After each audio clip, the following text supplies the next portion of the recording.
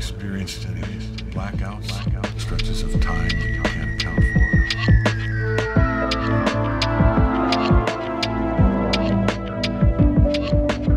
I roam for eternity, said the dead. Yeah, you're gonna love this one. It's a scream, baby.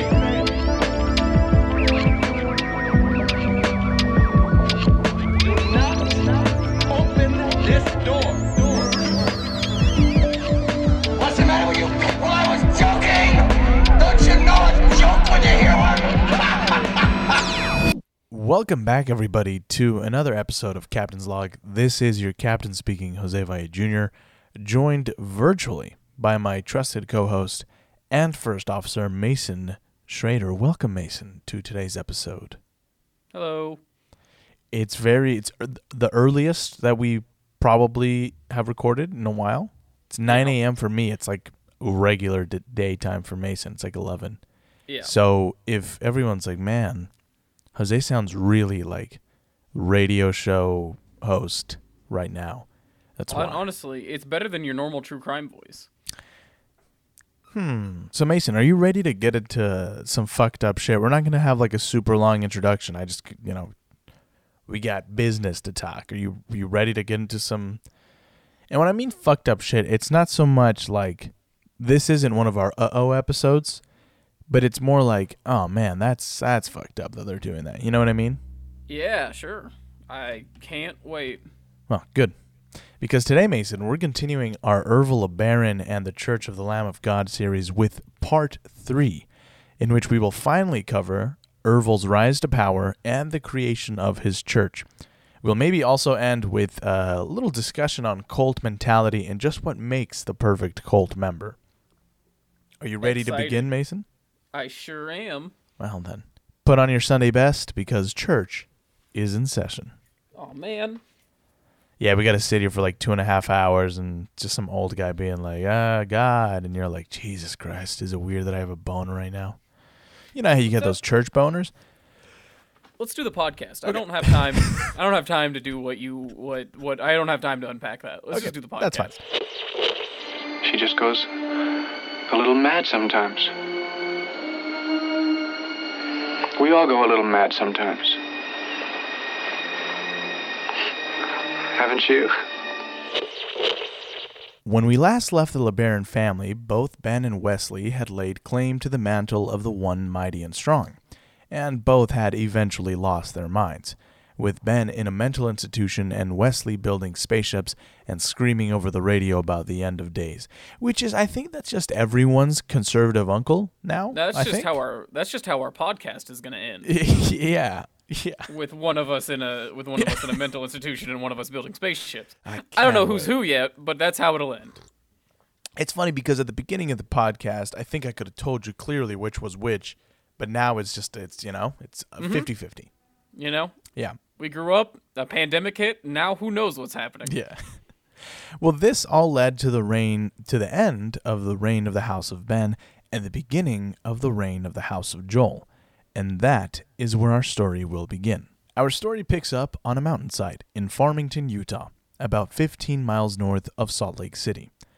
Joel had ascended to the mountain in hopes of receiving heavenly guidance. He now found himself the host to all 19 of God's previous prophets. They had an important revelation for him on that sunny afternoon. He was set to be the 20th. Can you imagine that, being host to all 19 of God's prophets and like without planning ahead of time? Like you don't know who has a gluten allergy, you don't know who's gonna. It's just, I don't know. I love hosting parties, but I wouldn't. Are there 19 prophets? Is that like what's I this guess based off of? Through the Old and New Testament, there are 19. Okay, so that's just like a generally accepted number of prophets. This isn't like it might. I don't know if it might be 18 and he's including Grandpa Joseph Smith, or it might be 17 and he's including Joseph Smith and Grandpa Johnson. Okay. Because as we'll see later on, those are the only two from the Mormon Church that they believed were actual prophets.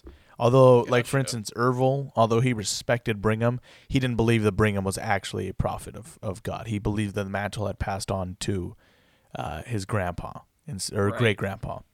Right. Okay. So after receiving the news, Joel simply climbed down the mountain, found the nearest payphone, and called his brother Florin, and told him to pick him up.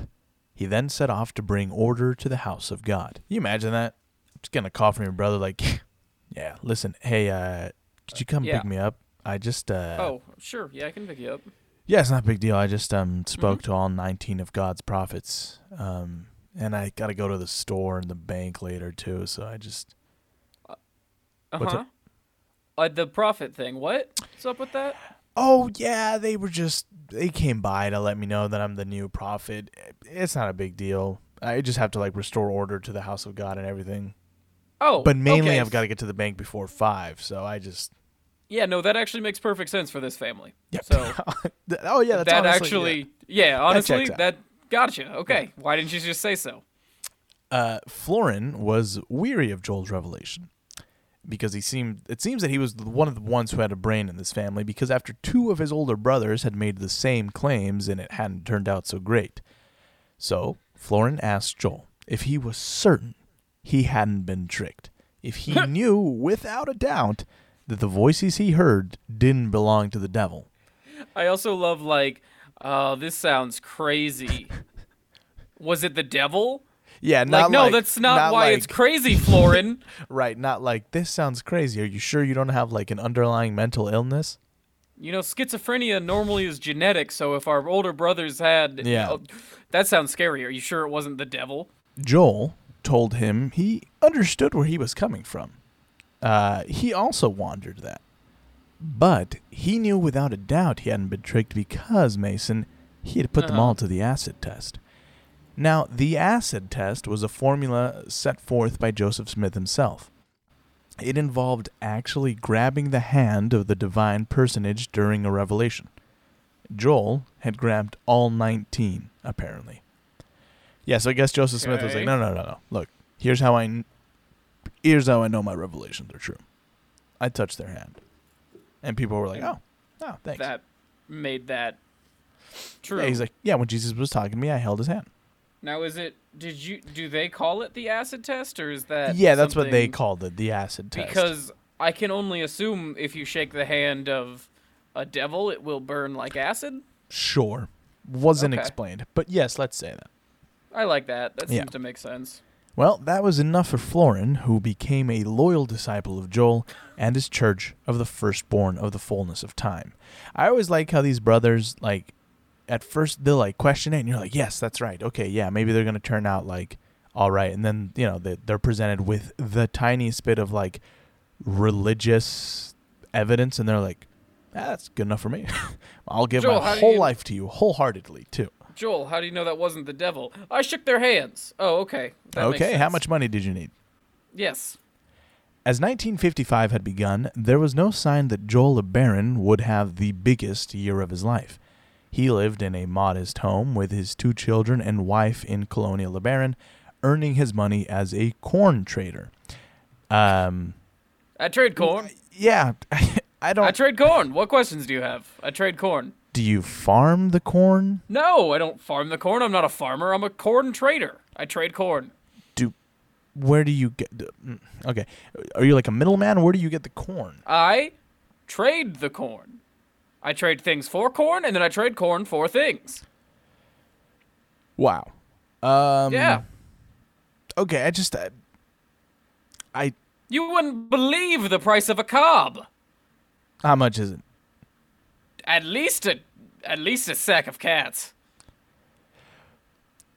Sir, as an agent of the IRS, I just don't think this is going to fly. A we have to whole conduct bag an of audit. cats for a cob of corn. I'm not sure how, but I know you're committing fraud somehow. I don't know exactly how, but the numbers have to show fraud. I don't know. There's no. Sorry, I just threw my cat because he was biting me. Anyway, yeah, great corn trader. Sure, makes perfect No, sense. I was just as confused. I thought they meant corn farmer, but no, I guess corn trader. Joel was considered one of the level-headed brothers of the family, but he was also considered one of the dimmest. His school teacher, Clarence Turley, great name actually, would remember Joel as... Pretty slow. The other LeBaron kids I taught, Ervil and Nestor, they were pretty quick. But Joel seemed a couple of steps behind. I always felt he had a bit of an inferiority complex. At this time, Joel had joined Rulon Allred's fundamentalist organization and had even rejoined the LDS Church, who had excommunicated him only a couple of years prior. Which again, I guess excommunication means nothing because you can just wait a little bit and then join up. Well, you can't be excommunicated when the prophet tells you that you're fine. And I'm the prophet, and I say it's fine. Oh, cool. In September... You're excommunicated. Ah, ha, ha, ha. I see what you did. Yes. Very nice. Yeah.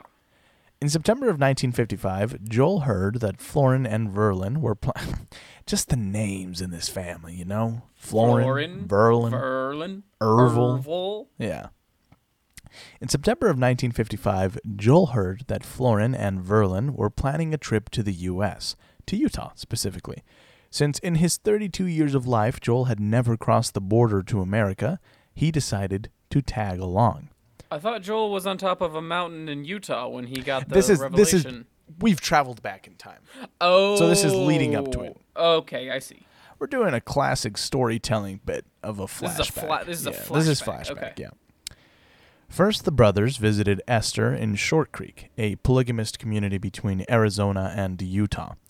From there, they went up to Salt Lake City to meet up with Wesley, who was still spouting his claims to his father's mantle and building his spaceships in preparation for the coming Armageddon, as you do. Yes. While driving around Salt Lake City, the topic of the mantle came up, and to everyone's surprise, Joel announced that he had actually been given the mantle by his father. At first, Wesley was taken aback, but after Joel told him the details of the ordeal, Wesley decided to join forces with his younger brother.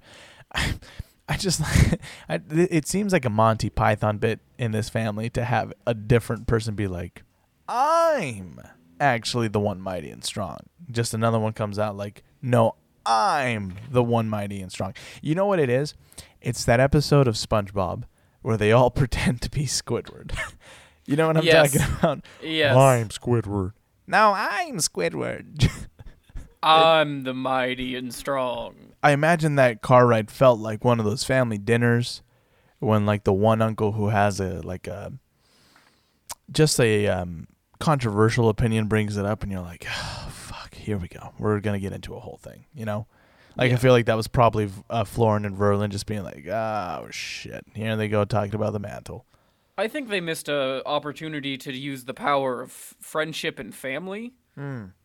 Because, like, at this point, if I were in this family, I'd be like, guys, what if we are the mighty and strong? Yes, actually. Genuinely at this point, because even, they won't come up later on, but even aside from Ervil and Joel, there were still other people who claimed the mantle. I think one of Wesley's kids would at one point also claim so with Florin joining them as well, the brothers set out to the state capitol and filed articles of incorporation for a new church, the Church of the Firstborn of the Fullness of Time.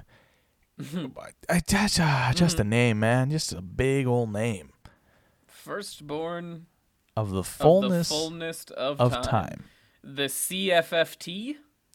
CFFT, yeah? That's not bad, actually. It's not great when there's of the.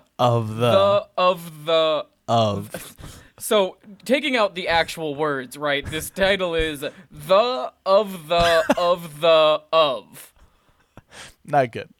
There are 6 thes and ofs combined in this name of this sentence. Or this name. Yeah. Apparently naming churches was not the LeBaron strong suit.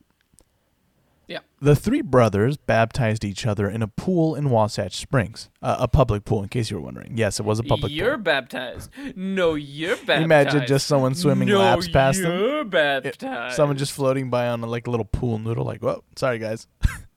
Could you just push my tube away, please? Yeah, no problem. Yeah. Anyway, I baptize you in the name of... However, Wesley's membership wouldn't last long. You see, he had assumed that he would lead the new church. But Joel had actually signed the incorporation papers. So he accused Joel of cheating him out of his church and left, refusing to take orders from his younger brother. Which, They're like as someone who has a younger brother, I totally get that. They're like the Three Stooges, They are. but like so much dumber somehow. They are.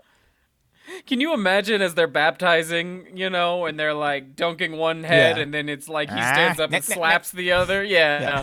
And it's just like, Jesus fucking Christ, you goddamn goons, get your shit together, figure something else out to do. They are all just goons trying to not be goons. You know what I mean? Imagine if a group of goons were like, what if we, it's like a union, but it's like, what if we can all have the power? A goon union. A goonion, yes, it's a goonion of like all cult members who were like, well, I think I could be. Yeah. It's actually, the whole thing of this is crazy because it's just there was one guy who said, this is my guy.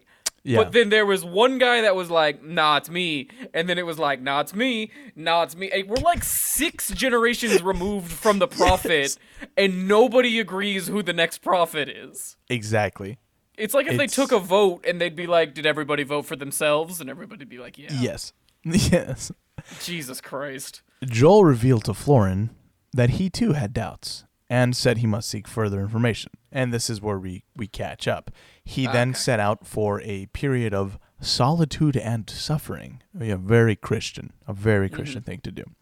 He vowed not to eat or shave until he had the answers he sought. I just call that depression, but okay. Yeah, all right, buddy. That's just seasonal depression. Okay? Yeah. That's Oh, just congrats Christmas for on- Jose. Okay? Yeah. He set into the wilds of Farmington Canyon and returned after less than a day.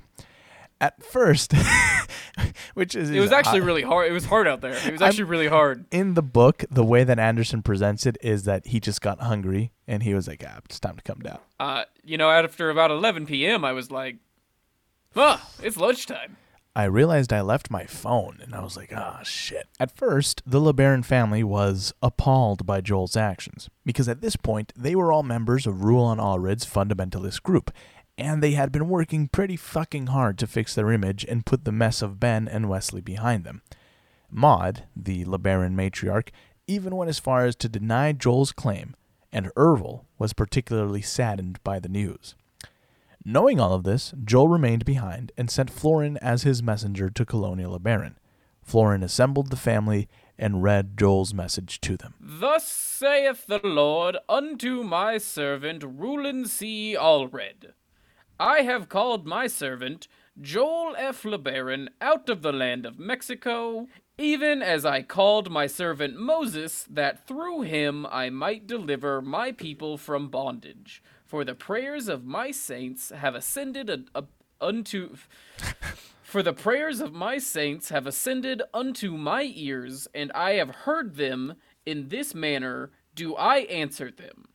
The place known as Colonia LeBaron in the land of Mexico in the state of Chihuahua, in the municipality. I know. That was a character choice. Oh, okay, good. In the municipality of Galeana. Yeah, I think it's Galeana. Galeana. And I call you, Rulon, by my own voice, out of the heavens, to be a counselor to my servant Joel, that he may have help in the establishing of this work. And I say unto you, go forth with all those who receive this word, and gather together money by the sale of properties, by tithes and offerings, and every honorable means, to be consecrated unto the Lord for this work. Don't you love how God is all powerful and all knowing, but he's like, you guys got to get some money together, man. And also how he's like, nah, make that English sound dumb. I was just going to say that. I love, if this is really how God talks, why can't he just talk normal, man? I'd even take a fucking British accent at this point. You know what I mean? Mm-hmm. I'm sick of this. And I say unto thee with the, shut up, man. Come on. You can do better. You literally invented language. Alma, once again, and I just love Alma, because we were making the joke earlier about the brothers being like, good enough for me. That was literally Alma. So he once again jumped behind a prophet brother, having Florin baptize him the next day into the Firstborn Church. Did it with Ben, did it with Wesley, now he's done it with Joel. He's just like, yep, no, sounds yeah, about sure, right. sounds good to me. Yeah. Look, all I know is it's not me. So That's the thing, is he never once was, oh, actually, I guess in the end, he was like, no, actually, I will be the one to lead people. is there no one left? Nope. I guess All I'll do right. it. Alma's time to shine. Ha ha. Ervil waited until Joel arrived at Colonia LeBaron and grilled him on this new church and his revelation. And after listening to Joel, he too would join. By the end of 1955, Maud joined too. Verlin would hold out another 2 years. Ben and Wesley would never recognize Joel's authority. Alma was named presiding bishop in charge of economic affairs, and Ervil was named president of the Mexican mission and all other missions until other presidents were found. But Ervil would prove to be a valuable asset, keeping the church together in its early days and drawing its first members. Soon, Joel would ordain Ervil Patriarch of the Faith, second to Joel himself. It would seem, according to Herman Hatch, a neighbor from Colonia Juarez, that Joel had always listened to Ervil. They were always together, but ever since they were kids, Joel was a yes man to Ervil. You'd see them together, but Ervil was always the spokesman, always did the talking. Joel would just kind of stand there and agree along. Joel was never very sharp, but Ervil was. I like that everyone is just like, yeah, Joel's a fucking idiot, dude. He's dull. Joel has what we call personality. He's got Put it dum-dum that brain. way. Yeah. Joel's got dum-dum He brain. just got dum-dum brain. Their childhood seemed to perhaps show warning signs of the competitive nature and eventual rivalry. You see, they would egg each other on to riding waves down the Green River during flood stages. Verlin would recall watching the two play Burnout, a game in which they would throw baseball-sized gourds at each other as hard as possible, and the first one to complain about the pain was the loser. That's actually pretty relatable. Yeah, that's the yeah. yeah. When it's like, I remember me and my cousins would wrestle, like full on, like beating each other up, and then whoever cried, we were like, well, you lost. My friends and I would sit in four corners of a small room with our legs spread open and throw things at each other's balls. Yeah. Yeah. Take me back to those days, man. Life was so simple. I feel like I've truly never been happy since. Genuinely, yeah, man. Anyway, when Joel and Ervil were teens, Alma gave them boxing gloves so they could learn to stand up to the anti-LeBaron bullies in town. But more often than not, the two brothers would use the gloves on each other, hitting away until they were both bloody. Membership to the church was slow, and by the end of 1956, only 3 men had converted. But in August of 1956, Ervil and Joel completed Priesthood Explained, which laid out Joel's claim to his priestly authority and explained the kingdom of God according to the brothers. See, in a nutshell, what Joel was preaching was total and utter obedience to the 10 Commandments. In Joel's eyes, only when people truly accepted and lived by the Lord's commandments, a perfect law of liberty, as he called it, then could the kingdom of God be established. Then Jesus would return to earth and assume control over the nations and bring forth a never-ending age of international peace and prosperity. But there was a catch. Once God's law was established, in order for it to be maintained, force had to be used. And the punishment for those who would violate God's law was death. And the most heinous of crimes that would warrant death was treason. Joel would... So, it's interesting because, as we'll see later on, there is a big difference between Joel and Ervil. Joel seems to be more understanding, more caring. And I think, I'm not sure if this was Joel's belief that, like, it would have to be maintained by force and the punishment would be death. It's very interesting because it seems like a whole thing.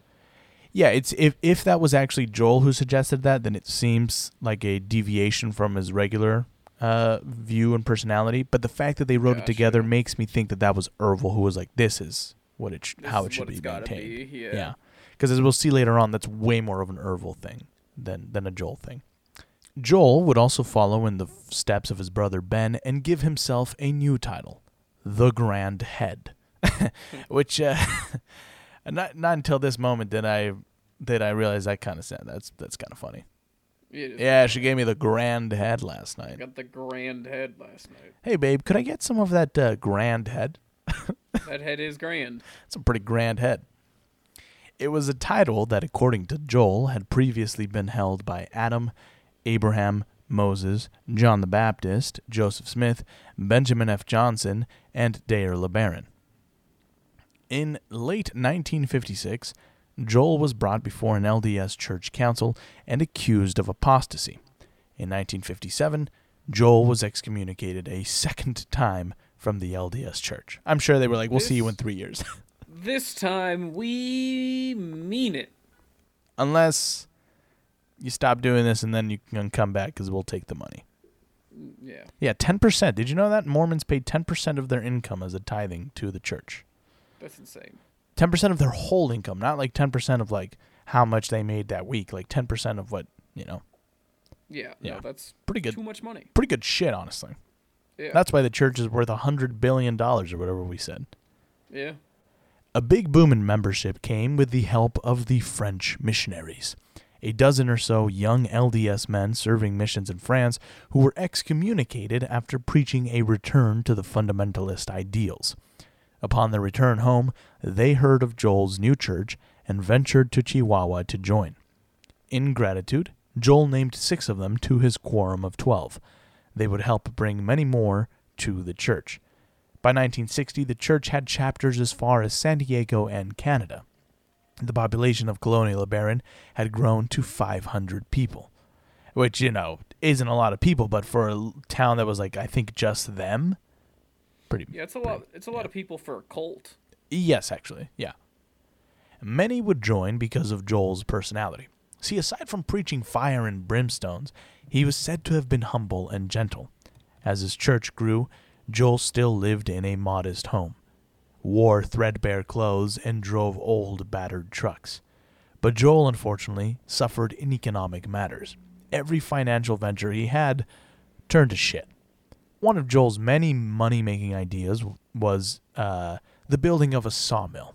After carving roads and cutting down trees, Joel realized he didn't have the capital to build the proposed mill.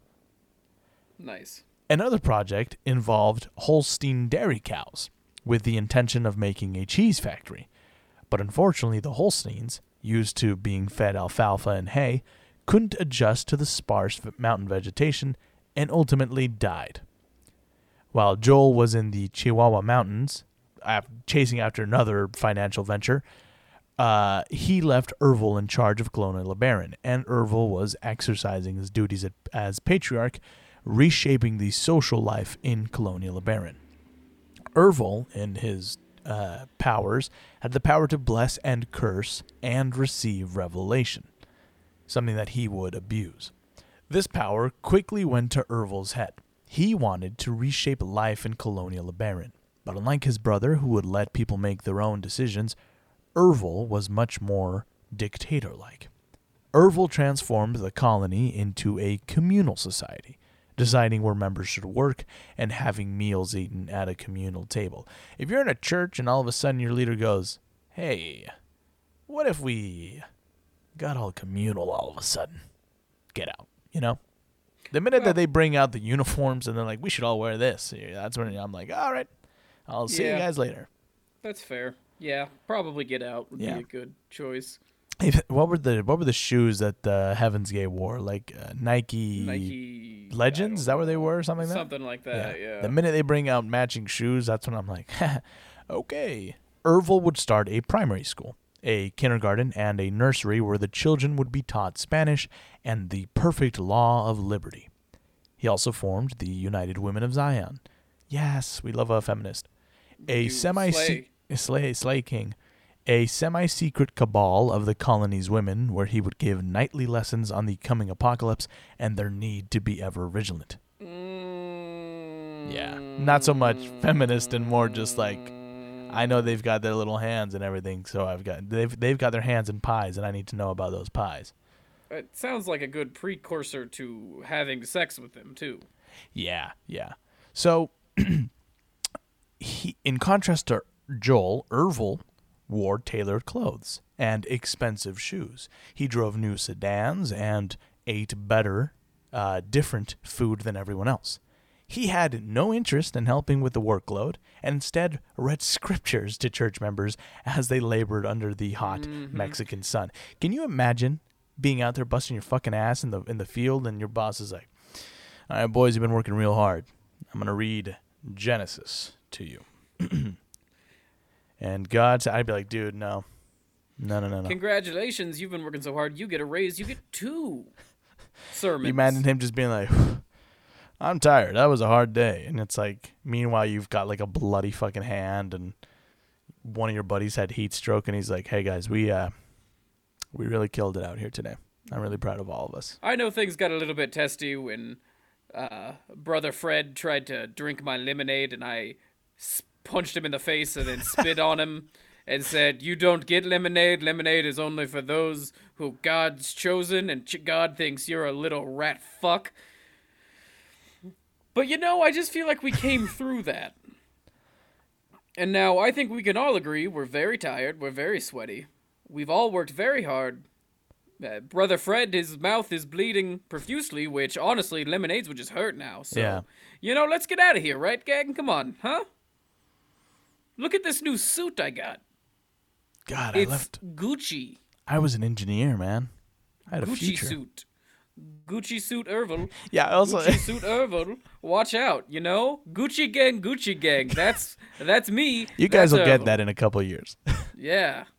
Yeah, I like the idea of him wearing like fucking designer out in the fucking dusty ass Mexican desert, Yeah. just pulling up in a fucking like a Mercedes Benz and then stepping out in his fucking I don't even know, Gucci or fucking Prada or something. Yeah. Yeah. Dolce shit, and dude. Gabbana. Yeah. Huh? If your boss ever shows up to your job site and he's wearing really expensive clothes, that's how you know you're getting fucked over somehow. You know what I mean? Yeah. He's making way more money than he probably should be. Yeah. Yeah. Many firstborners, which is what they are referred to, firstborners, they began to sense that Ervil had a growing lust for power. After he clearly showed that he had a growing lust for power, they were like, "Oh, wait a second." Yeah.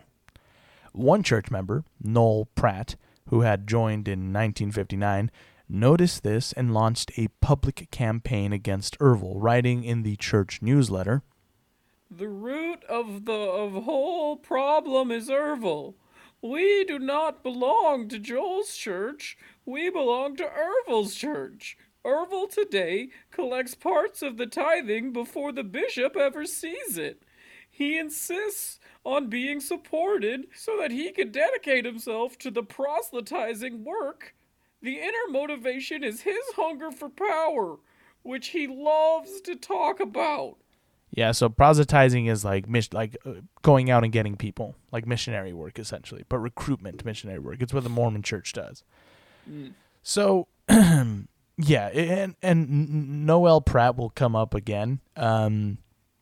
He's kind of the capriccio of this story, a guy who just had really good insight and everyone just kind of ignored, Where he was It's like, actually because of the way that I sound. People seem to think that shouldn't be taken seriously.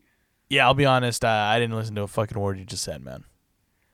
Actually, it's actually funny. What we're Yeah, seeing shut up, dude. from Ervil is actually what's a very common displays of cult leaders, and I'm just worried about us.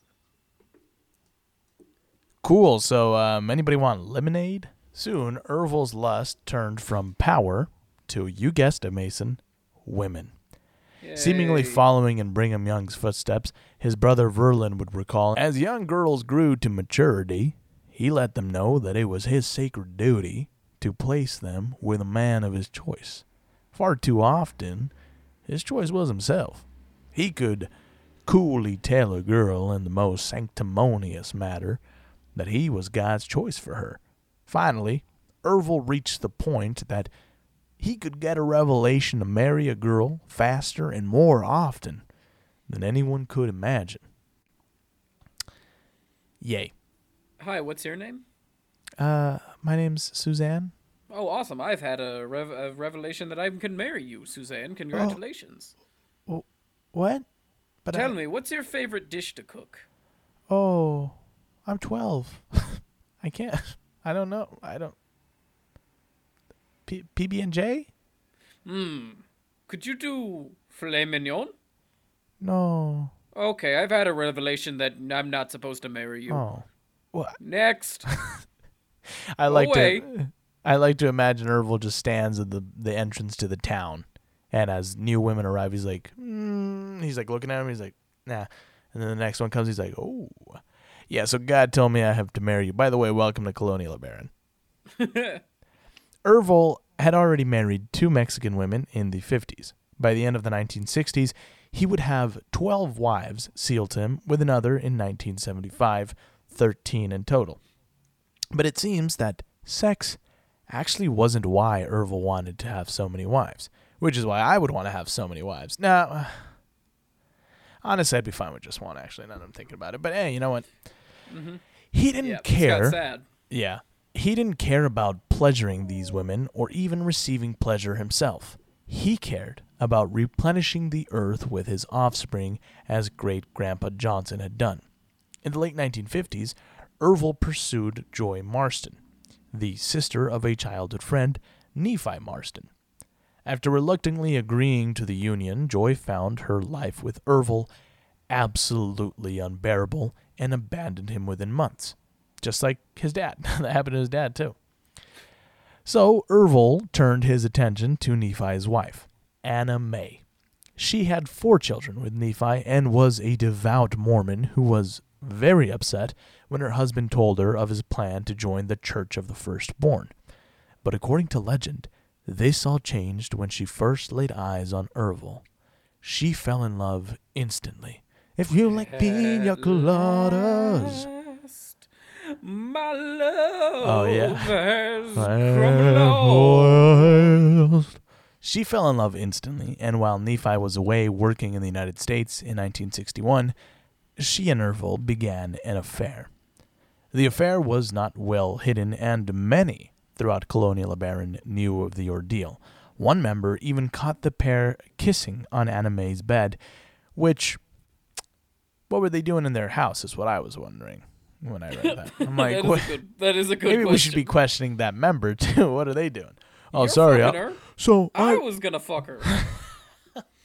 Or they're like, so the other day I was doing the normal thing I do on Tuesdays where I go in a women's home and I steal underwear, and I caught Anna May and Ervil making out on her bed, and I think that's wrong. What kind of people are they if they're doing something like that? Listen, pal, we're an offshoot of the Mormon Church. When Nephi returned, Anna May told him she could no longer kiss his lips, or be his wife for that matter, because she and Ervil had been married in his absence. This incident would lead Joel to institute a bylaw, really at the pressure of everyone else, that said women had to be divorced for at least 6 months before they could remarry, with Ervil and Anna May being the exception. Anna May would go on to have 7 children with Ervil. Ervil's youngest bride would be 13-year-old Christina Jensen.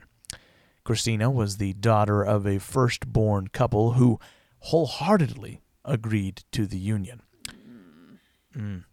Ervil would justify this pedophilic ordeal with a strange belief.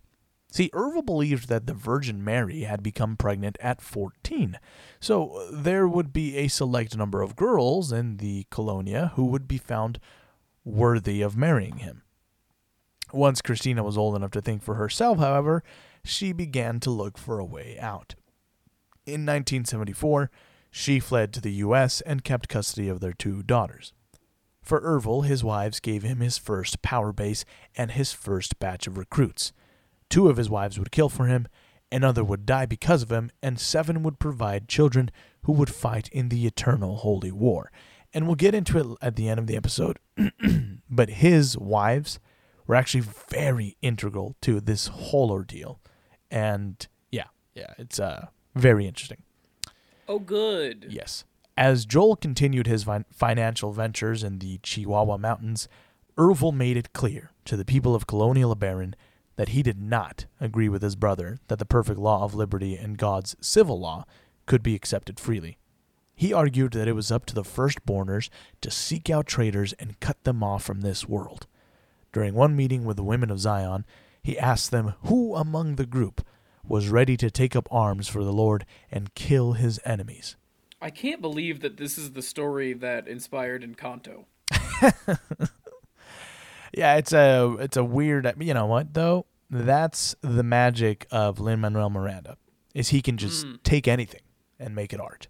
Yeah, fair enough. Yeah. Hey, it's me. You know, that's how he talks. Lin-Manuel. There's a really funny clip of him saying, I think he says, Colombia, mi encanto, mi encanto. It's really good. That's my That brother. sounded more like Pitbull, to be honest. Hey, it's Mr. Worldwide, Mr. 305. Dale. Yeah. Can you imagine? Dale. Can you imagine this story? But it's Pitbull. Yeah, we gotta cut off the traitors. Ah, well, I lost it there. You I became lost it. Elvis. Yep, I lost it. Damn it. Mr. Worldwide. Dale. Dale. We gotta cut off the traitors. Yeah, picture that with a Kodak. Ha. Dale. Better yet, take a picture of me with a Kodak. It's one of my favorite lines in the song. Yeah. Me not working hard? Yeah, right, picture that with a Kodak. Oh man! See, when we eventually write the screenplay for this, I want Pitbull to play Ervil Darling. Baron.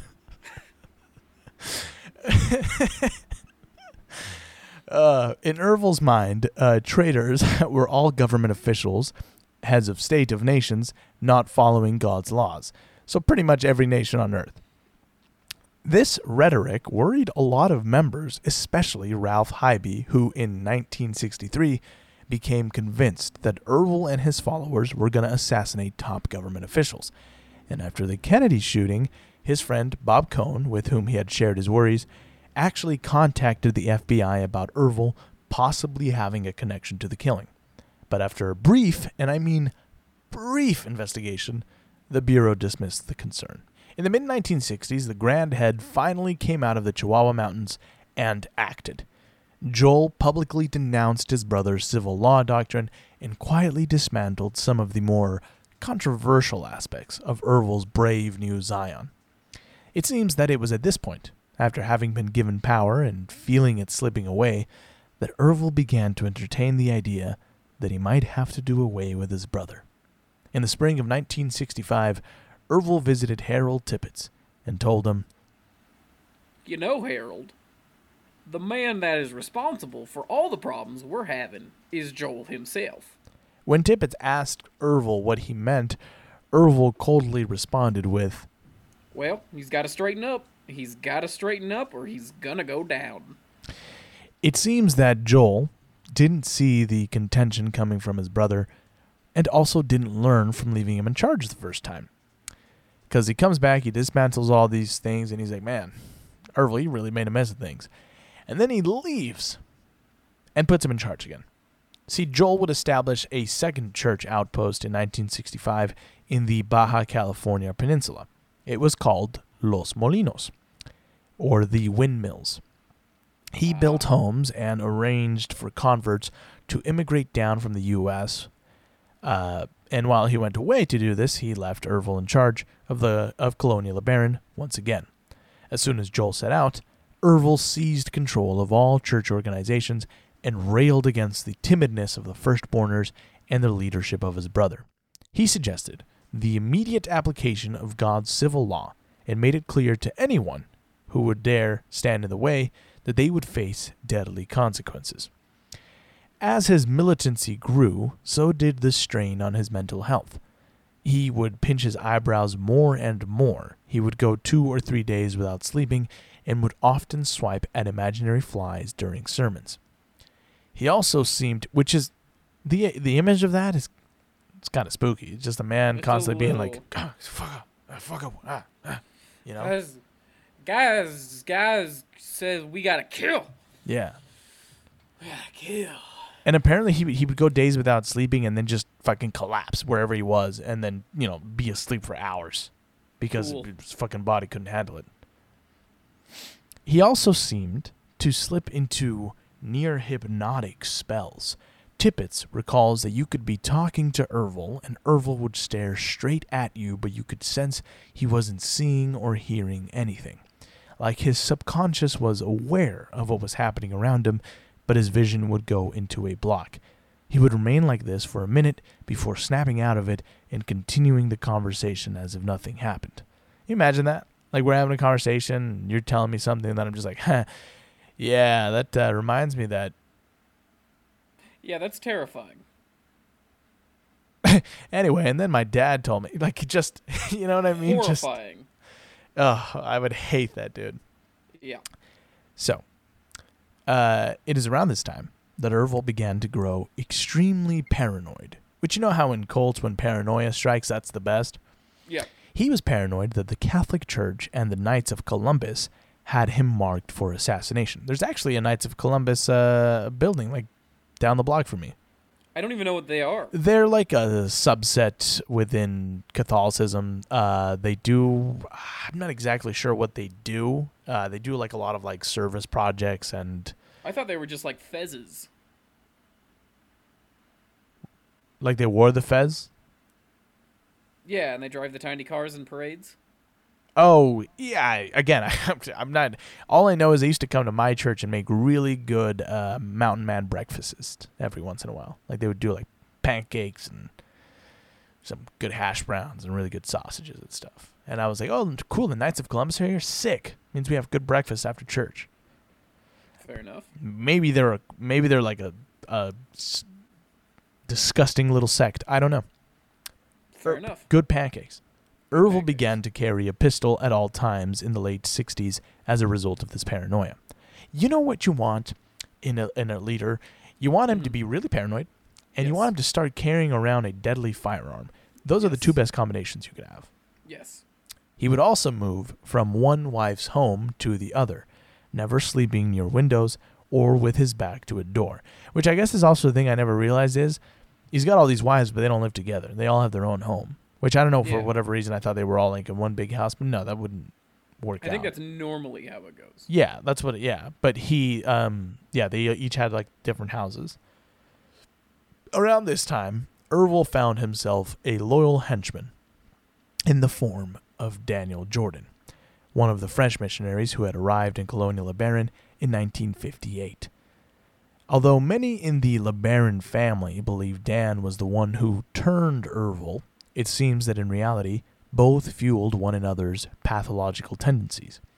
Many later pointed out that this relationship with Dan seemed to emulate the one Ervil had with Joel in his early years. Dan acted as Ervil's companion, chauffeur, bodyguard, advisor, and errand boy. When Joel received reports of his brother's erratic behavior, he dismissed them as exaggerations or misunderstandings. That can't be, because last time I was down there, I had to undo a bunch of the crazy shit he had done. Yeah, that's the thing, is like, no, Ervil wouldn't do that. Although he did do that, but he wouldn't do it again? Yeah. I don't know, guys. I'm just trying to... I don't really care. Look, I'm in a different place now. That place doesn't exist anymore. The other place. Yeah. When Ervil seemingly threatened Joel would tell folks not to worry, that he could handle his little brother. In 1969, the most blatant threat came during Joel's visit to colonial LeBaron. During a Sunday school class, Joel was besieged by followers urging him to do something about his brother. Joel dismissed Ervil's decrees and repeated his belief that the brethren should accept God's law of liberty voluntarily. But when Joel was called out of the meeting, Ervil took the stand and said, I know as sure as I know that God lives, that my program is the only one that will establish the kingdom. I know that there are men in high positions who disagree. It will either be them or me. I also know that blood will run to solve our problems. Yes. Dan Jordan would chime in saying, We'll break that dry wood in this church in little pieces and burn it. Dan is just classic goon, man. He's just classic Yeah. Kench, man. Yeah. Fuck 'em up, Herbal. After he was informed of what had transpired in his absence, Joel simply responded with, I am watching things. You ain't watching shit. Watch my balls, old man. But by November of 1969, Joel could not ignore the Ervil issue any longer. Many had become loyal to Ervil, and others had left because of Joel's inaction. So, Joel called Ervil into the home of one of his wives on the eve of the church's general conference. So, the Mormon church does this thing called general conference, which is like their big meeting thing where they talk about like changes to the church, changes to doctrine, or whatever. They had also adapted this as well. So, on the eve of this general conference, he took him into a back room with Verlin present. There, Joel relieved Ervil of his duty as patriarch. At first, Ervil thought his brother was joking, but when he realized he wasn't, he put his face in his hands and wept. Joel and Verlin would also join him in weeping. And then suddenly, Ervil wiped his tears from his eyes and smiled widely, thanking Joel and telling him, Joel, it's such a relief to me. You don't know the burden I've been under. which is a really good villain scene of him being like, Yeah. oh, Joel. You know, that it's that clip from a regular show or whatever where he's like, Thank you so much. being so dumb. Yeah. That's literally what just happened. Yeah. The brothers then embraced and went together to a home where the church leaders were waiting. More tears and embraces were had as they were informed Ervil was relieved of his title. Me personally, if I was there, I would have been like, nah. Weren't you guys saying that you hate him or whatever? Why are you guys crying now? Because didn't you guys say that you wanted him gone or whatever? Keep that same energy, guys. Ervil would be called the next day to speak at General Conference, where he wept again as he acknowledged his removal. But Ervil would not give up on his mission. He now believed traitors to God's kingdom had infiltrated his church, and, more importantly, his family. In a strange case of foreshadowing, Noel Pratt would predict the ensuing carnage to come in 1959, saying, The biggest mistake that Joel has made in the church is letting Ervil run it. The power struggle that Joel endured at the hands of Wesley was a mild prelude to what he was allowed at the hands of his brother Ervil. Ervil's work is much more crafty than Wesley's. It was much more difficult to detect. It's not Wesley, nor is it Ben that should be feared. The one to fear, that's Ervil. I do like that last line of the one to fear is Ervil. It's very prophetic. Yeah, he's actually really the one you should be the most afraid of. Did I tell you about the time he punched me in the face after I asked for some lemonade? No, I didn't know. Yeah, he actually punched me in the face pretty hard. And I just wanted some lemonade. God, I'm so not gonna I lie just, to you, dude. It's just your Yeah. voice. I just can't. Like, I hear it, but I don't hear it. You know? The doctors say that they've never met a more annoying man when I came in to talk to him about the problems with my voice. I didn't hear it. I'm sorry. Yeah. And he was right. Because the new person at the top of Ervil's list of traitors was the fallen prophet, Joel LeBaron. Statement Lucifer made when he fell into the pit. It is better to rule in hell than serve in heaven. After being dismissed, Ervil was disappointed to discover that he actually had to follow church rules. He tried to take away another married woman, but was stopped by church authorities who reminded him of the 6-month rule. And he was just like, guys, come on. That's not for me. That's like for the stupid people. Guys, come on, it's me, Ervil. It's me, Ervil. Remember? I was like, oh, you know? I was like, my brother, you know? Look at my little suit. Look at my nice little suit. Look at my little car. Beep, beep. Get in. I'll give you a ride. Come on, guys. Come on. I don't really have to. Oh, you guys are serious. Okay. I'm just going to kill you all. I hope you know that, but it sounds good. Since he could no longer take money from the church, Ervil was forced to find new sources of income. He claimed to have the title to much of the land around Los Molinos and Colonia LeBaron, so he sold off dozens of their parcels. He concocted outlandish development schemes, collecting seed money from investors and then disappearing. He even swindled his own mother out of her farm, selling it for $4,000. Ervil had begun to spread word that Joel was a fallen prophet, whose office, the office of Moses, was technically beneath that of the patriarch, so he didn't even have the authority to dismiss him. I also love running around being like, I'm the patriarchy. Yeah. You know? Like, that's not a good thing. I don't think we mentioned this. Sorry. So, friend of the show, guy who owes Mason his bones, reached out because he used to be Mormon, and he explained to me that the office of a patriarch is essentially a Mormon oracle, which we've covered in basically a moracle.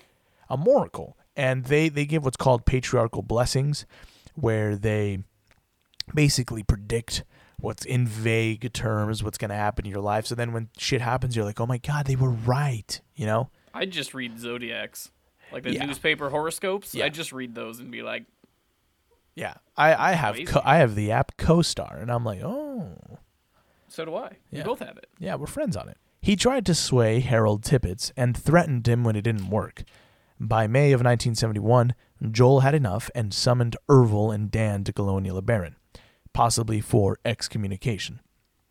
Ervil tried to turn Esther LeBaron to his side, trying to get her to join his business ventures and explain his execution plans.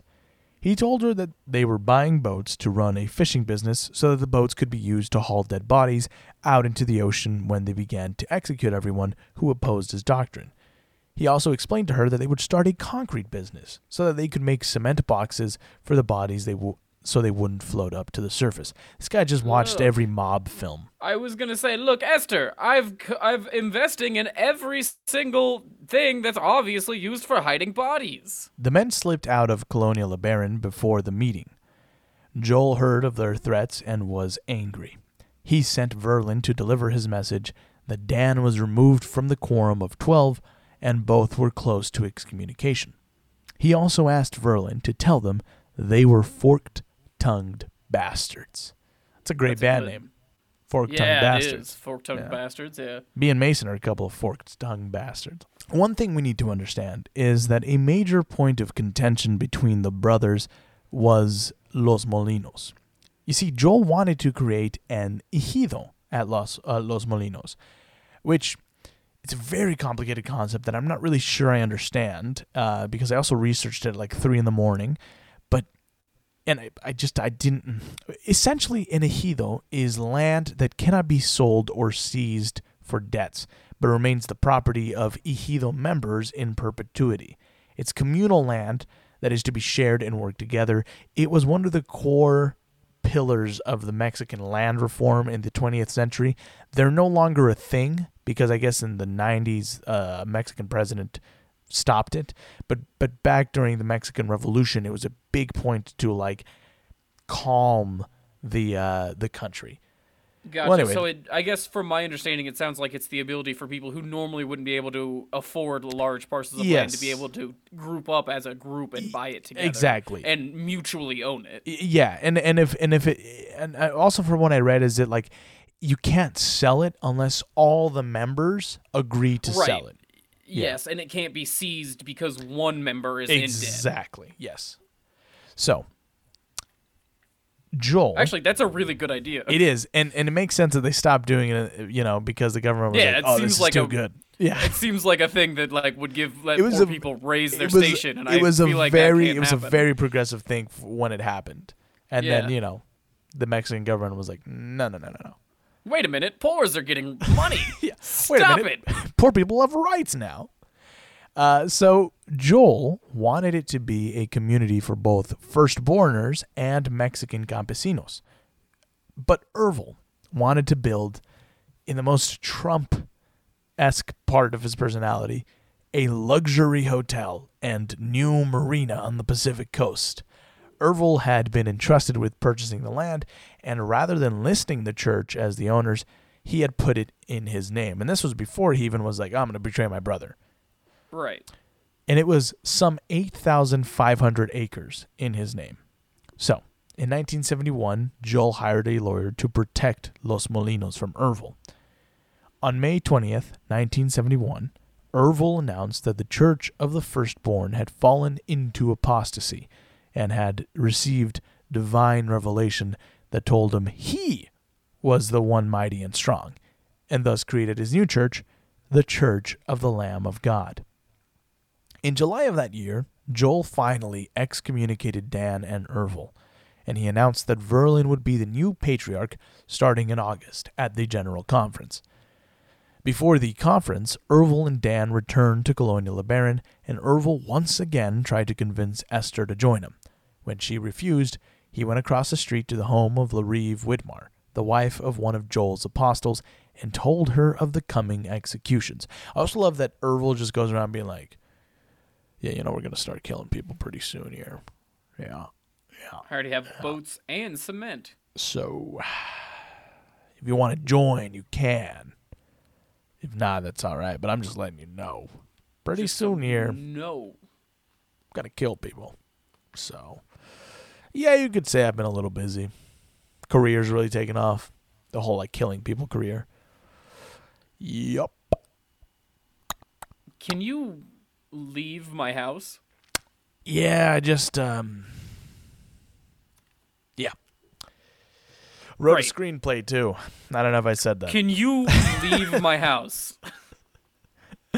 Started a podcast. Anyway, we'll talk about it later. Leave. He also told her that her mission, Larive's mission, was to sway the people to his side, all of which Esther overheard. And also, but there was no indication that Larive was on his side. He just went to her and was like, hey, Larive, I got a special mission for you. You got to sway everyone on my side because we're going to start killing people soon. And she was just like, okay, cool, yeah, I'll do that.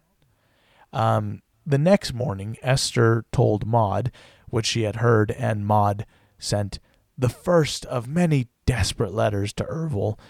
In that first one, she urged Ervil to stop his crusade, telling him the ghost of his father had appeared to her and asked her to help sort Ervil out. And when that didn't work, she wrote to Conway LeBaron, who was a relative that Ervil was keeping close, and she begged him to save Ervil from going down the same path as Ben. And they're sad. The letters are just sad. It's just a mother pleading with their son to not be crazy. Right. In these letters, Maud would also reveal that her father had actually received revelations too. So going back to my theory of mental illness running in the family, it actually makes a lot of sense if there's history for it, precedent on both sides.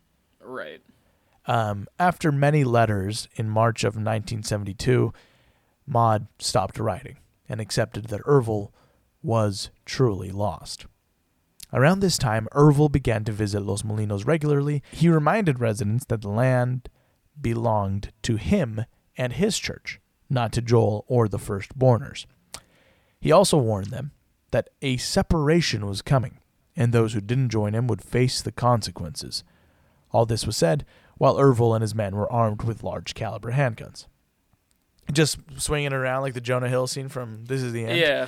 Ervil also tried to sway Alma to join him, but Alma believed Ervil to be possessed by the devil, which is surprisingly because, again, he's joined every brother, but apparently Alma, when he recalled later on, he said that, he got a fucking horrible vibe from Ervil, and it was he said in contrast, when the other brothers had come forward, he always felt like this really, powerful light. But when he talked to Ervil, he said he felt coldness and just a deep darkness. I always thought that something about Ervil being one letter away from evil made it seem like he shouldn't be the prophet. Yeah. But that's just Alma's opinion. He also told I'm them, Alma. Alma matters. No. No. He also told him that he needed more time for a sign, maybe 5 years. Ervil told him he wouldn't fucking wait 5 years. Alma then went to Joel and told him what had transpired and warned him to stay on alert because he was worried that Ervil would try to kill Joel. Joel shrugged it off and told him he didn't believe Dan and Ervil were that stupid. Which I just want to shake Joel and be like, dude, all the signs are pointing to you getting shot. Like, you have Right. to do something. Yes. Joel was busy keeping his church afloat at this time, with a welfare scheme that was justified by the early teachings of Joseph Smith, who taught that taking money from non-believing Gentiles, even through fraud or deception, was actually not a sin in the eyes of God. The scheme involved firstborn women setting up residency in California and collecting welfare benefits by claiming to have been abandoned by their husbands, and then moving their myriad of children from one home to the next. They were assured supplemental checks each month by doing so.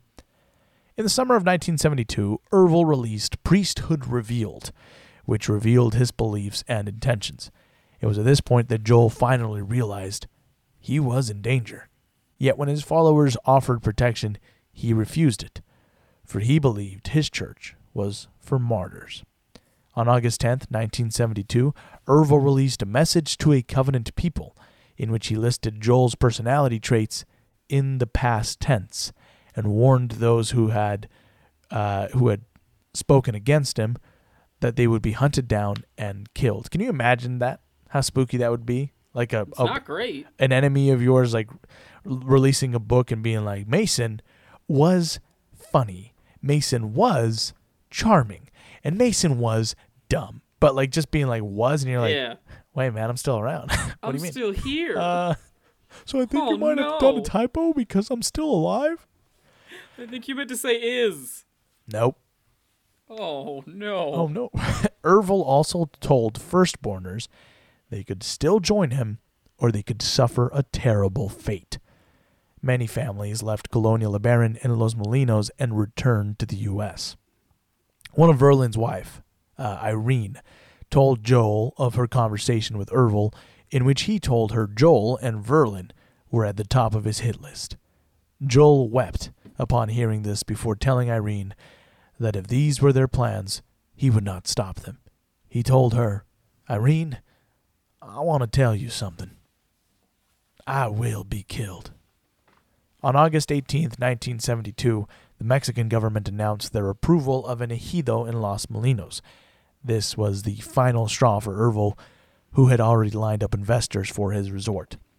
So on August 20th, 1972, Ervil made his move. He tasks me.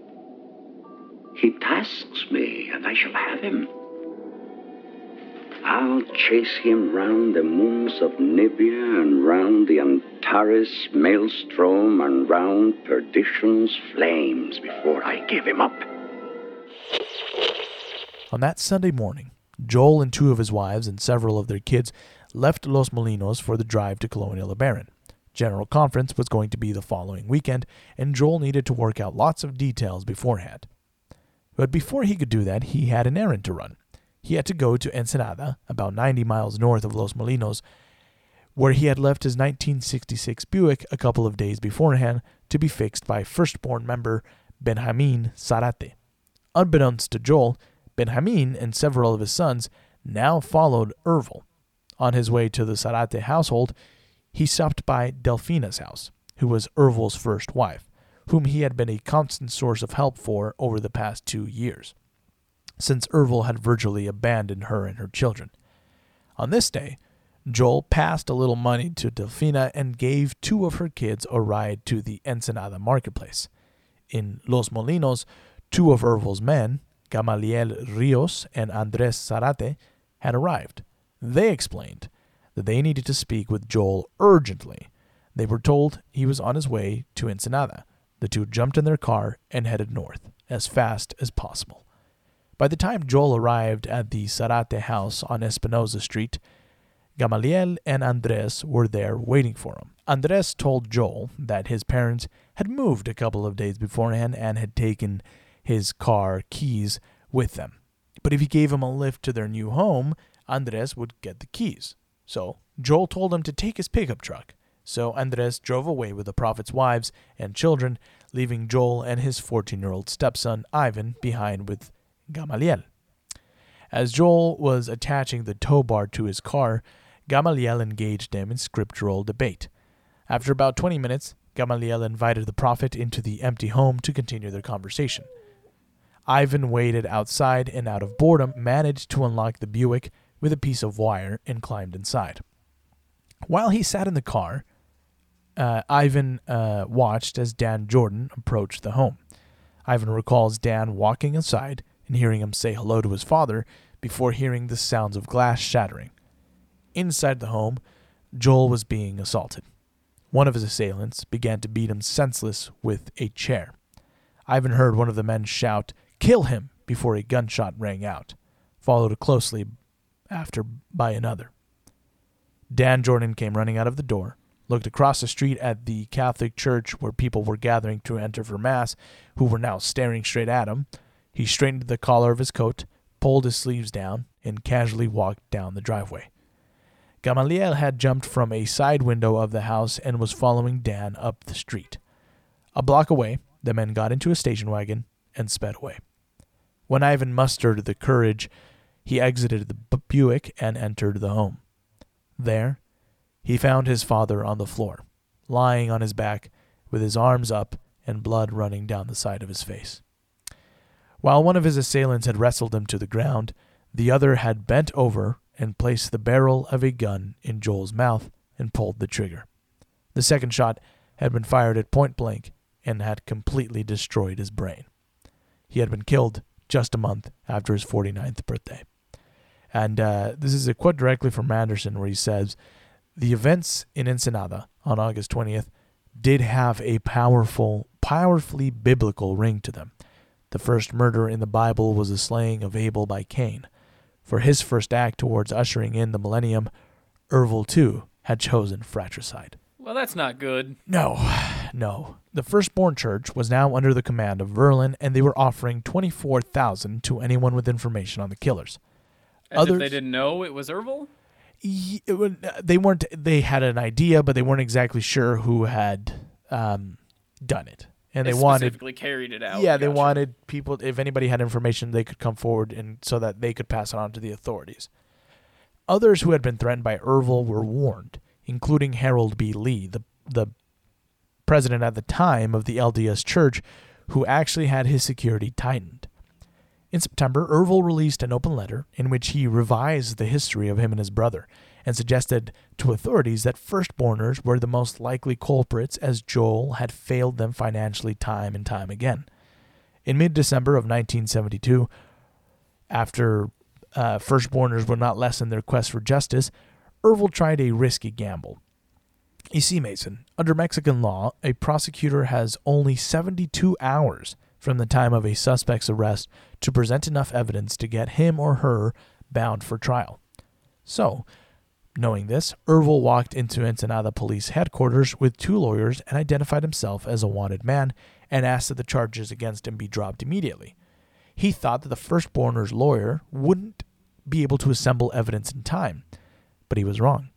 Within the allotted time, the firstborner's lawyers had compiled enough material to bring charges against Ervil, which wasn't that fucking hard because he had literally released like 3 manifestos where he's like, "I'm going to kill my brother." You know what I mean? Yeah.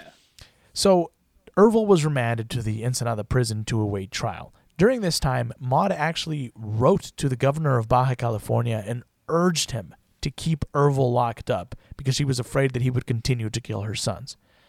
Dozens of firstborners raced to Ensenada to get a glimpse of the man who had killed their prophet.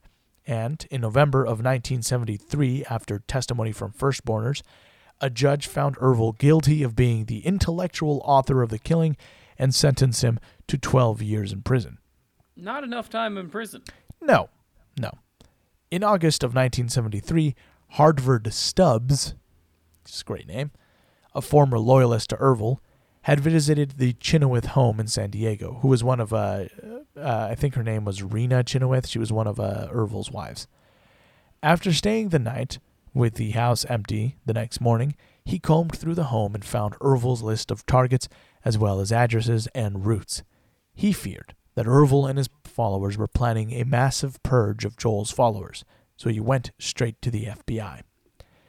But the firstborner's peace of mind was short-lived. On December 14th, a day after he had been sentenced, his verdict was overturned by a higher Mexican court due to technical irregularities in the case. Thus, on February 14th, 1974, Ervil LeBaron was released, and his next manifesto, Hours of Crisis, Day of Vengeance, was also released.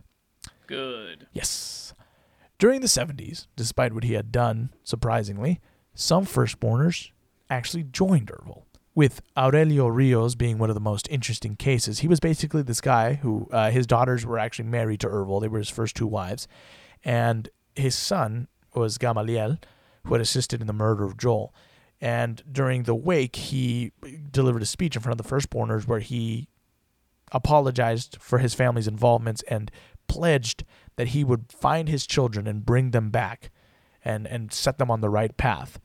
The church even raised money for him to find them, and he did.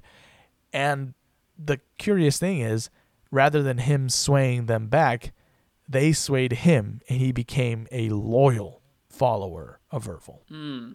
Do you think it had something to do with the fact that, like, he thought it was the only way he could continue having a relationship with his children? Perhaps, and we'll get into this a little bit at the end, I just think he had the right mentality to be swayed by Ervil. Gotcha. Anderson goes on to present the idea that, this is it right here, that Manson and Ervil's success comes not from their psyche, but rather that of their supporters. Anderson brings up Vincent Bugliosi, the LA district attorney who actually prosecuted Manson for the Tate LaBianca murders, and his belief that despite the fact that Manson had come across hundreds, if not thousands, of people while being set up in Spawn Ranch, it was the ones who killed for Manson were simply the half dozen sociopaths among the thousands of normal people who came into his path. Okay. So he Bugliosi basically argued that in cases like this, it's the law of averages. You know what I mean? Where it's just the right people. If you have a certain amount of followers, you're gonna find. So he also argues that Manson, or Ervil in this case, just simply acted as the catalyst for pre-existing hate or rage or madness. But what makes the Church of the Lamb of God particularly interesting is that, unlike the Manson family, the members were not on the fringes of society. They were upstanding citizens living in suburban homes, yet they still followed Ervil blindly and encouraged their children to not only do the same, but also kill for him. Now, Anderson presents a very interesting theory saying all of Ervil's disciples had one thing in common. All had been raised in the Mormon faith. All had been troubled by the revisions in the Mormon doctrine long before encountering Ervil. All had previously studied Mormon fundamentalism and dabbled in fundamentalist sects. The seeds of doubt and dissatisfaction had already been planted in these people's minds. Ervil simply brought them to blossom. By emulation of certain personality traits of the first Mormon prophets, and by cleverly manipulating Mormon doctrines and beliefs, and by capitalizing on certain aspects of Mormon culture and history, he was able to patch together a convoluted dogma that convinced the disenchanted that he was the Lord's true prophet and the real inheritor of Joseph Smith's church. So basically what he's saying is, and we've already talked about this in the first episode, that Mormonism isn't culpable, they're not guilty, but they certainly helped with all of this. Had these people not have been Mormon and already had all this shit hammered into them, the obedience and everything, they wouldn't have followed Ervil.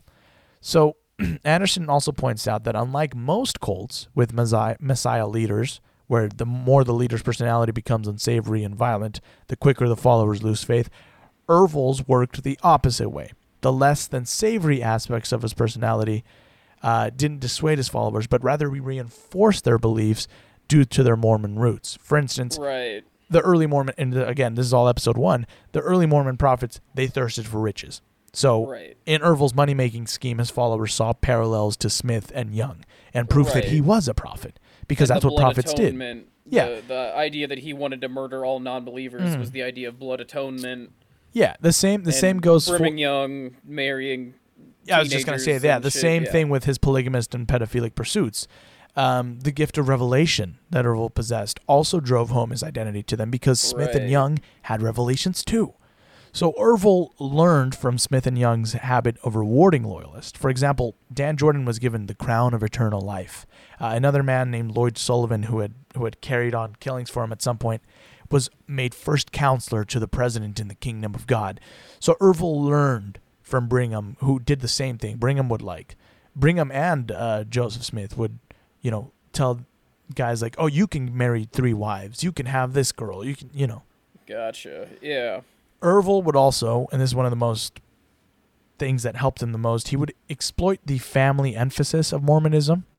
He would use the heads of families to keep younger members in check and dissuade them from leaving. Because Mormonism puts such an emphasis on the family structure, it can often feel like you're leaving your family when you leave the church. Which is why, and this is even in, when it comes down to the founding of Mormonism, where Joseph Smith's wife was like, this kind of seems like bullshit. Mm-hmm. Or the wife of the guy who helped him write it was like, this kind of seems like bullshit, but it was like, shut up. Yeah. You don't get to make that decision. Yeah, because I'm the head of the household. And it's also like, oh, so you don't believe in that, so you're breaking apart from this family, you don't want to be a part of this family anymore? Okay, cool, yeah. So effectively, it's a way of controlling an entire family by just controlling one person. Right.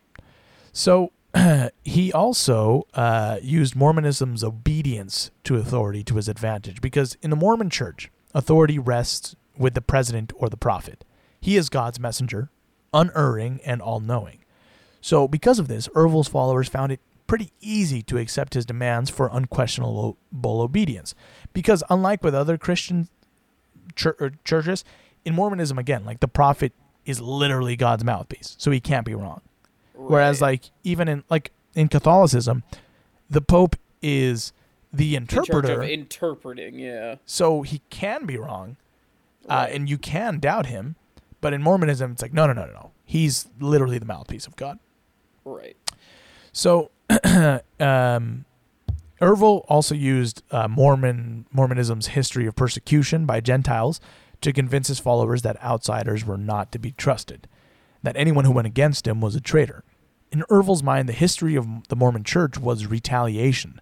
So when he warned of God's wrath, when he organized his disciples into armed soldiers and urged his enemies to repent or face death, he wasn't breaking from Mormon faith, but rather emulating the practices set forth by the earliest Mormon prophets. By doing this, by twisting the doctrines and history of Mormonism, Ervil convinced a group of hardcore followers that not only did he have the right to commit murder, but it was his fucking responsibility. So his followers viewed this responsibility as proof that he was the one true inheritor of the Mormon church. And Ervil would then use paranoia heavily to convince his followers that they were constantly being persecuted. His followers would adapt a siege mentality, fortifying their homes, placing sentries to look out for the enemy. This would, in turn, help stifle independent thinking.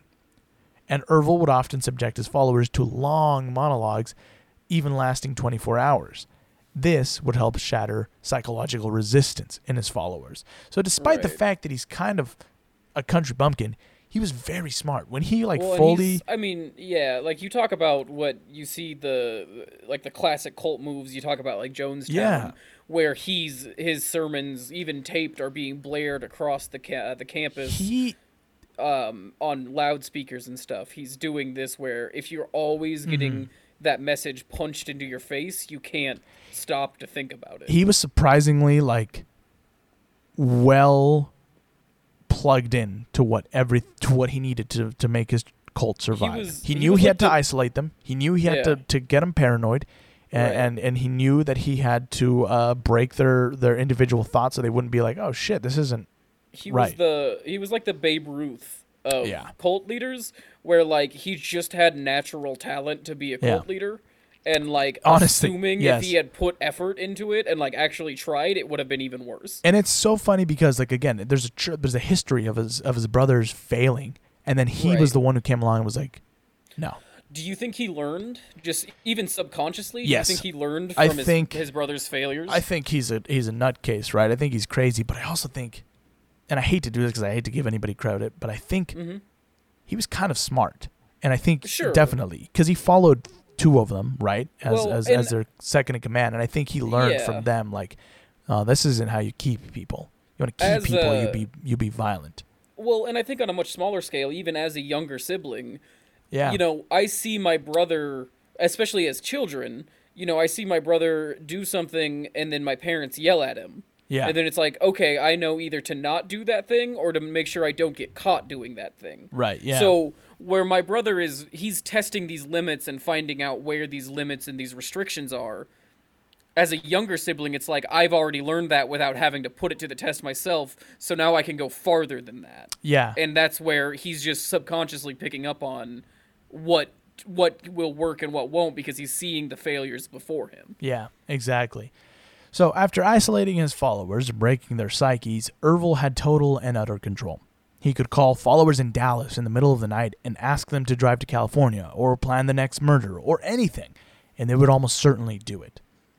Ervil then began to act like a medieval king, using his daughters to create loyalty and alliances. Around this time, his followers began to believe in the evil lieutenant myth and blamed Dan Jordan for the unsavory things Ervil did. And basically, super quickly, the evil lieutenant myth happens a lot in cults where basically people are like, it's not the leader's fault. It's who he surrounded himself with. They're tempting him. They're making him bad. You know, when in reality it is just the leader. So this also helped. It also helped that Ervil, despite his rage and temper, did not like to get his hands dirty. He was very much like Manson and Hitler in that sense. He preferred others to carry out the killings. Ervil had what Manson wanted: family, real flesh and blood family. Anderson argues that Ervil's looks also helped play a part in all this because, when he was younger, he was handsome. When he was old, he was ugly. But had he not have been so handsome and charming, he wouldn't have gotten so many of the women in his life to do his bidding as easily.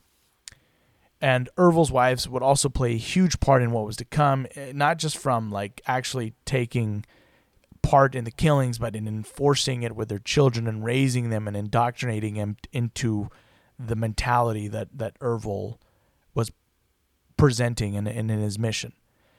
And finally, Ervil had believed that by removing the fallen prophet Joel, the firstborners would flock to him. But this had not been the case. So he realized that in order to bring the heretics in order, an all-out cleansing was needed. And in December of 1974, Ervil chose the site for the first cleansing, Los Molinos. And that is where we will pick up next time with part 4 of Ervil LeBaron and the Church of the Lamb of God, as we delve into his murder spree, his blood atonement campaign, and everything that followed.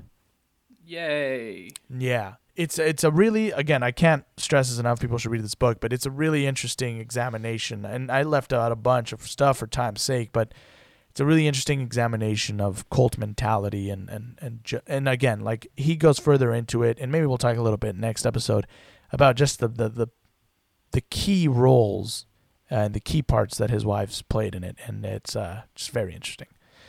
Well, Mason, let's wrap the show up. Thank you, everybody, for listening. If you like the show, make sure to leave a 5-star review, which you can do in-app on Apple Podcasts and now Spotify. We'd really appreciate it if you leave us a review. Plus, it really helps the show, and we'll read your review on the show. You can support the show by going to patreon.com/CaptainsLogcast and donate $1. Anything helps keep the lights on. Another thing you could do to help the show and yourself is go over to TeePublic and shop our merch. Click the link in our show notes and grab yourself anything with our new design on it. Remember, if you donate/support, it all goes towards improving the show, getting better recording equipment, etc. Mason, where can these fine little cult listeners of ours find you? You can follow me on Instagram at Mason Schrader, where you can see all of my art and my drawings and my graphic design stuff. Pretty good shit, not gonna lie.